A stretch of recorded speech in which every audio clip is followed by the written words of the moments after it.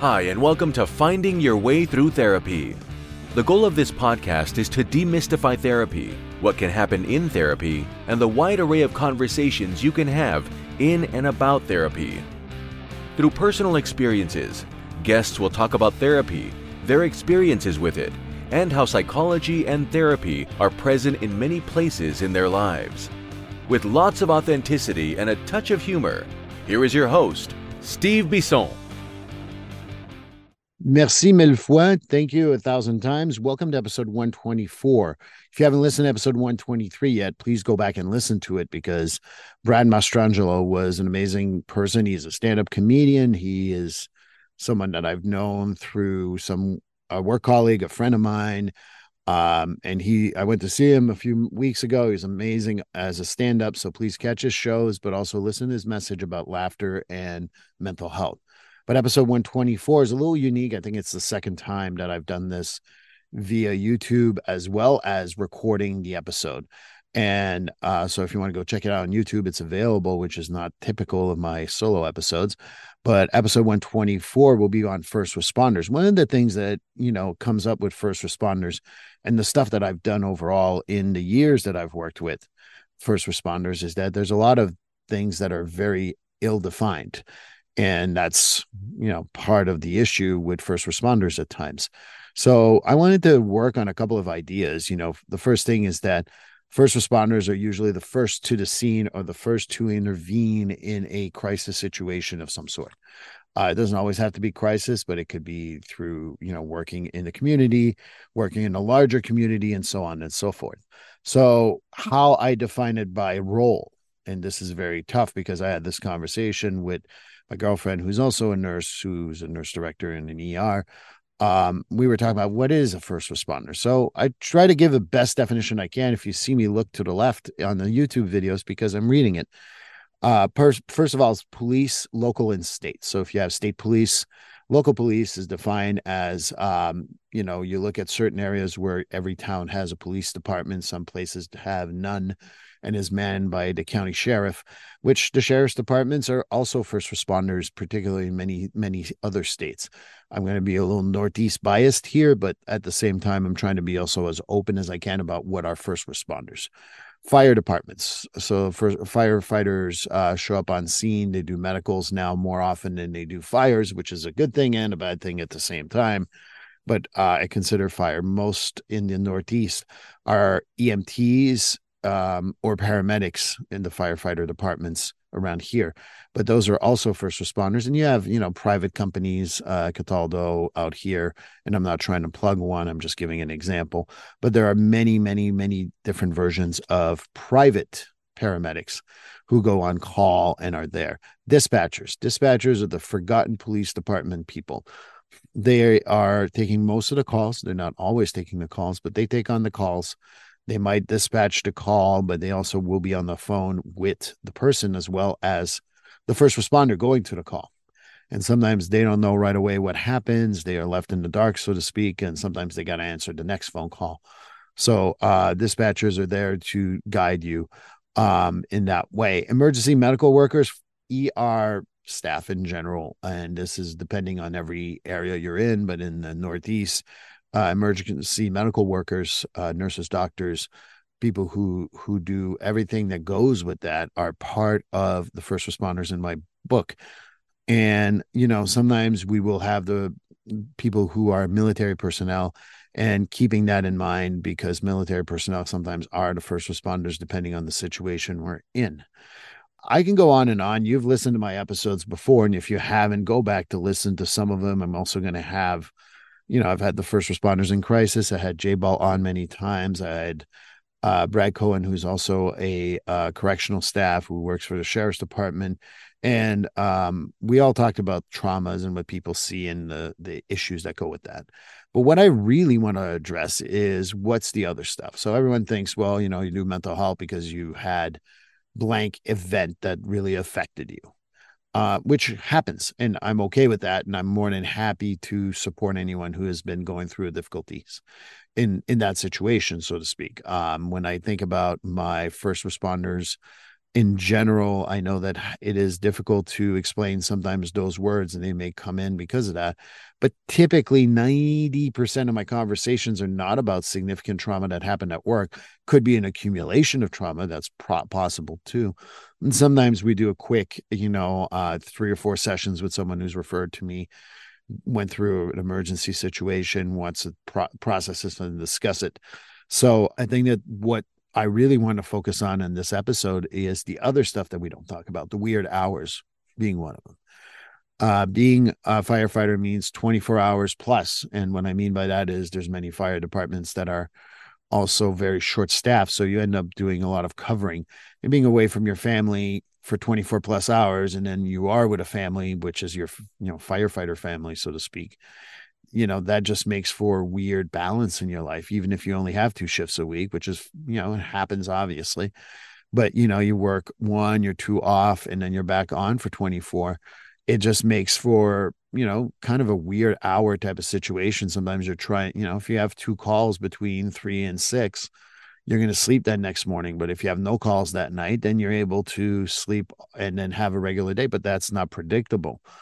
You look at police departments and sheriff's departments, 8-hour shifts, 12-hour shifts, sometimes being forced because they're short staff also.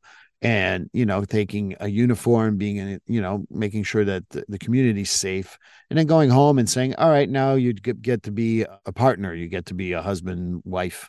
You get to be a father. You get to be a son. You get to be whatever your family role is. And I don't want to go through all of them. But, those relationships, it's a quick shift.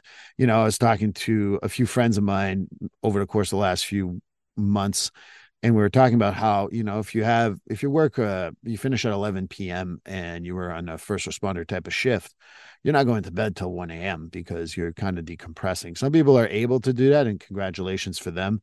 But on a general standpoint, we're just too raw and we need to be able to handle it. So therefore we have trouble getting to bed. So it makes for another weird day in the scheduling. And there's also, like, if you finish at 4 o'clock and then, you had a typical hard day, or not a typical hard day, just an easy day, it's hard to make the shift from police work to home life. And doing that shift sometimes is very, very complicated. And so how do we communicate that with our spouses? And those are difficult too, because they're spouses too. They're working hard, doing maybe something that is not first responder related. But at the end of the day, we feel like we need to get some time off. And how do we ask our partners in regards to that? I talk about that because I think that's a lot of the stuff that occurs, right? There's so many things I can say in regards to that, but ultimately it's, you go from a uniform and in charge to an equal partnership, or as a dad, and you have kids who may or may not listen to you, and you can't use that type of authority.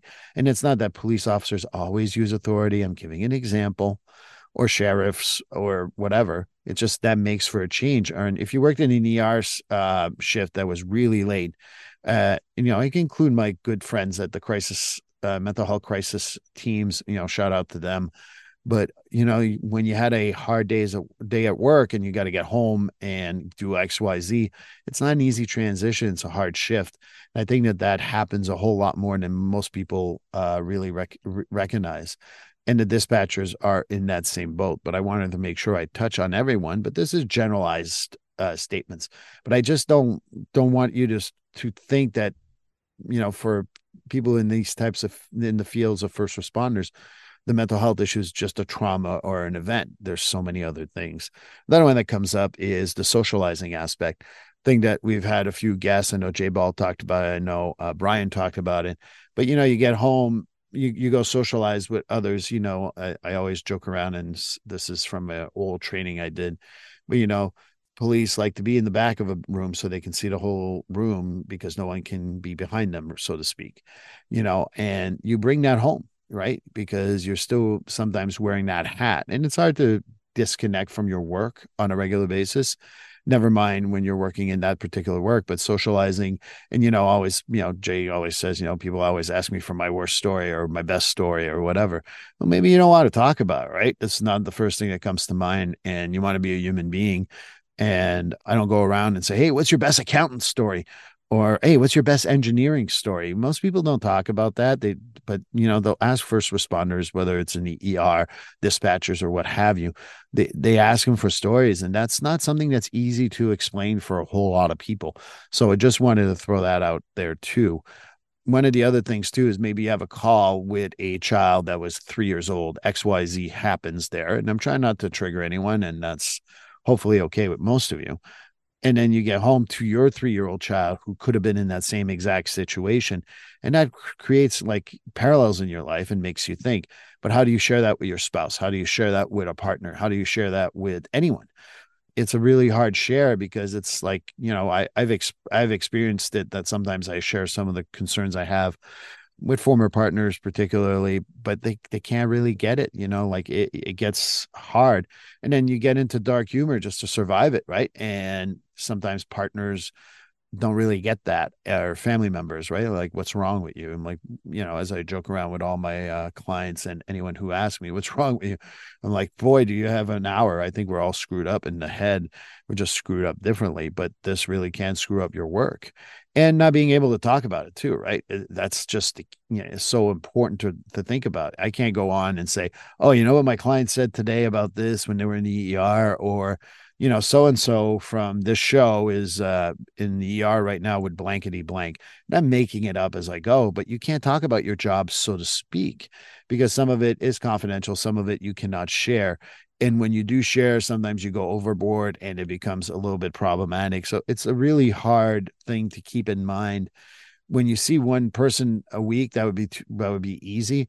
When you're working 40 plus hours a week, you're going to see a whole lot of different things in a lot of different situations. So it's hard to kind of like explain all these things and putting it into words that people can understand and not turn into dark humor or like how difficult it was for you. But finally, the other part that I wanted to mention is resources. So, Massachusetts, I love Massachusetts because, we have McLean's Hospital down the street. We have Onsite, which is an amazing program. And I'm going to have Dr. Duggan on in a few weeks. But when you don't have those resources, how do you reach out for resources? One of the conversations I've had with other people is, if you go to my website, you go to many places. I don't really typically call myself a specialist of first responders. And the reason why I'm not putting that out there, because I feel like there's a lot of people who claim to be and they're not. And it's also kind of like, not like, how do you really measure that? I know that I'm not going to name the insurance company, but an insurance company took me off their first responders list because I didn't do their training, and I did their training. And I was like, this is ridiculous. That doesn't even prepare you for first responders. So how do we do that?